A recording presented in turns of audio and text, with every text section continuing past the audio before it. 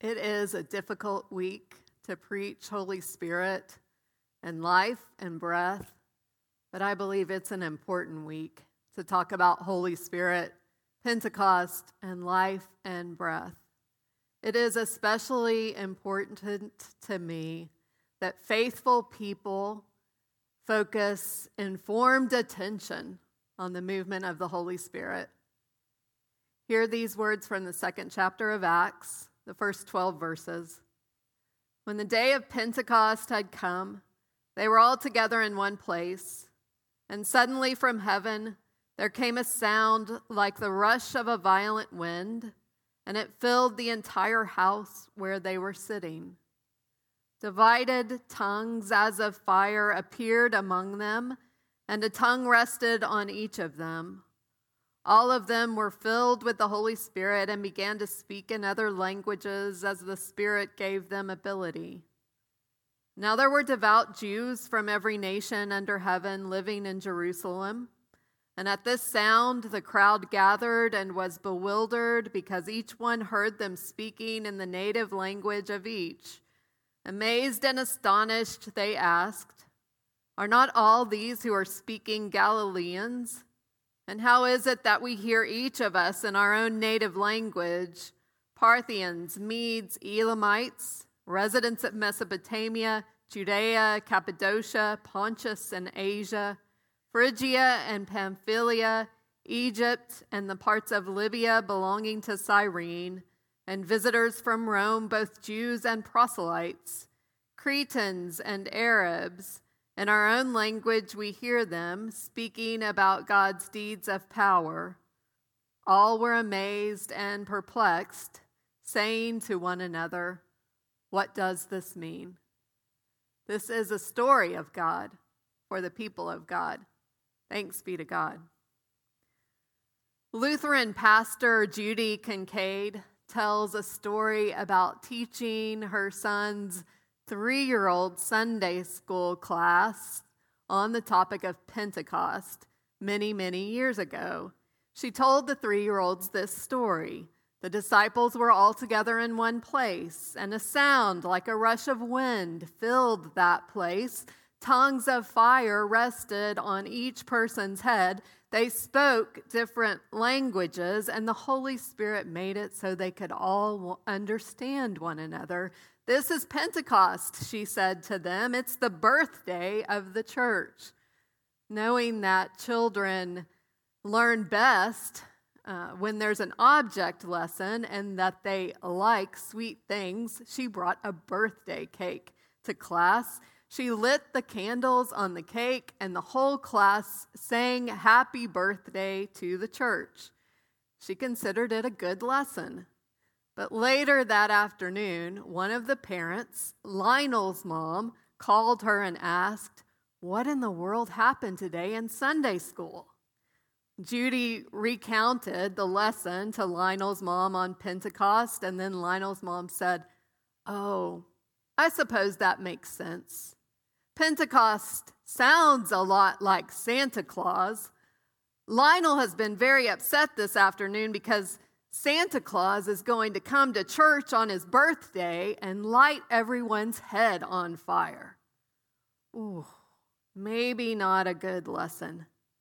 Certainly not a good learning. We try not to make children's Sunday school scary. And it's probably also not a good idea to teach that Pentecost is a birthday party for the church, because birthday parties more often than not are focused on the past instead of the future. Many years ago in our own family, we gathered the extended family for a birthday party dinner for my husband Keith. There were probably 15 or 20 of us there. We circled the children and adults up to pray before eating, and someone whom you know began to pray, "We thank you, God, for this, the last year of Keith's life." To which Keith spontaneously and immediately questioned out loud, "This is the last year of my life?" It doesn't matter. It doesn't matter if you're grateful for the last 1 year or the last many years at a birthday party. Birthdays are more often than not about the past, about what's behind us. And this is not the story of Pentecost. Pentecost is a story of potential. It is a story of promise. It is an image of who we can be as the body of Christ. The word Pentecost literally means the 50th day. And in the first century, Jews who were scattered all over the known world returned to Jerusalem on the 50th day after Passover to celebrate a feast, a festival called Shavuot. Shavuot celebrates a harvest, and it celebrates the giving of the Torah. It is a celebration of God's goodness, certainly past goodness, present goodness, but also the goodness that is to come. I recently heard Catholic priest Father Ron Rolheiser teach that God is good, one, true, and beautiful. 4 qualities of God. Good, one, true, and beautiful. So that when we see or experience these things in the world, oneness or unity, truth, goodness or beauty, when we experience these things, our heart sings because this is what we've come from. And this is to whom we will return. God is good and true and beautiful and one. I had a seminary professor named Dr. Bill Mallard, who when he taught on Acts chapter 2, held it up to the light of the Tower of Babel story in Genesis 11 in order to see Acts chapter 2 a little more clearly. The Tower of Babel story is a story of oneness. It's a story of unity, but it's forced unity. It's empire. There's a good chance that the story in Genesis 11 is making fun of the Babylonian Empire. Even in English, you can hear the play on words. Babel sounds a lot like Babylonia, and there's a geographical siting that is the exact right place for the empire. And there's a reference to the way that the Babylonians built with brick and cement. The people are all together in one place, and they're speaking the same language, and this might at first glance look like unity, but it's forced unity. It is centralized sameness. It's just uniformity. It's control. The tower building leaders talk in Genesis 11. Actually, the first half of the story is about the fact that they talk and exactly what they say. It's just talk, talk, talk. You see, in Genesis 11, people speak, but they don't listen. God speaks in Genesis 11, but no one hears. I imagine a sound like the rush of a violent wind around that building project, but no one notices. The builders simply hold on to their hats with a tight grip, and they swat away the pesky flames above their heads. God speaks in this story. God is present on the plain of Shinar, but no one pays any attention.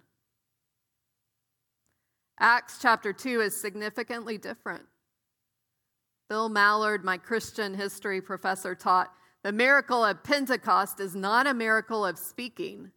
The miracle of Pentecost is a miracle of listening. It's a miracle of understanding. The devout Jews from every nation under heaven, verse 5 of Acts 2 says, were in Jerusalem for the feast of Shavuot.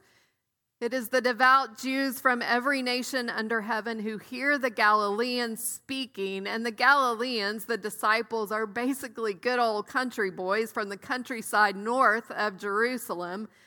And out of their mouths seems to come all the languages of the known world. I imagine that those words are spoken with a slight West Texas drawl, but that's just me. Rabbi Abraham Heschel was one of the leading Jewish theologians and philosophers of the 20th century, and he wrote that for the For the Hebrew life and identity is in this: I listen, therefore I am. I listen, therefore I am. Not I think or I doubt or I speak, but I listen, therefore I am. And this is an important part of our faith heritage that Acts chapter 2 wants us to claim. I listen, therefore I am. The people that Peter calls my fellow Israelites, they are listening. They're listening for God, and they hear God. And I suspect the disciples, the Galileans, learned on that day that the Holy Spirit refuses to be confined to any one people. We can see Christ in any neighbor. And it's especially important to note this Pentecost that those neighbors who seem to be significantly different, well, they may just be the place, the most important place where we can witness the movement and the presence of the Holy Spirit. Barriers between us that appear to be considerable, like culture or age or language, in an empire, they are insurmountable. But with the presence of the Holy Spirit, these barriers are flimsy. These barriers are phony with the presence of the Holy Spirit. Last summer, I had the opportunity to travel with the New Zion Youth Choir as a mentor or a chaperone. Really, I was just a witness. My very favorite day, the day that I took the most pictures on the trip, was the day that the choir sang in 4 different nursing homes. The group sang beautifully in each facility as the residents politely listened. The best part, though, was when the choir members, when the youth would leave the front of the room to go out into the audience to sit and to visit with residents. No doubt in each of the 4 locations, there was a noticeable, awkward, emotional obstacle in the way. The challenge of connecting with a stranger whose age is decades away from your own. But at each of our stops without fail, the conversation lull would work into a buzz. And I swear at each place I saw flames above each head. And I heard the sound of the wind. At times in my own life, I too have been the grateful recipient of followers of Christ, bridging unfamiliarity and alienation to bring me deeper understanding. It's a hall of fame that resides in my memory, pictures of these people who sacrificed their own dignity and risked awkwardness to bring me clarity and understanding of a larger, more beautiful world. It's not an easy time to find connection with people who don't live under our same roof. I believe it's the challenge of Pentecost 2020. To collide peacefully with one another, to be attentive to understanding each other. We have to take risks. We have to seek out that understanding, whether it's through overdue phone calls, socially awkward Zoom conferences with people we don't know, or even becoming a pen pal or a reading buddy with Project Transformation. These are all places where the wind and the flame are waiting to birth the church. Church, I am thankful for this, the last year of your life. But I also look forward.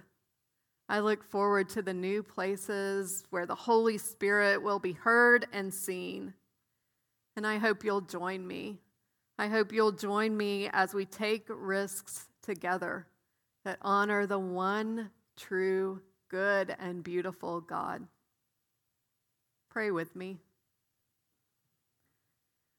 Most gracious and merciful God, you provide life, breath, energy, inspiration to all of your people and to all of your world. As a church, we are not afraid of death. You offer us a story that doesn't end. You resurrect and you bring new life. So would you empower us to take risks? Risks that bridge divides and bring understanding. We want to be miracle people. We want to be those who listen for the rush of the wind and those who look for the light of the flame. We seek the comfort of the Holy Spirit, your Lord and your Son, our Lord and Savior, sends. Send the Holy Spirit. Amen.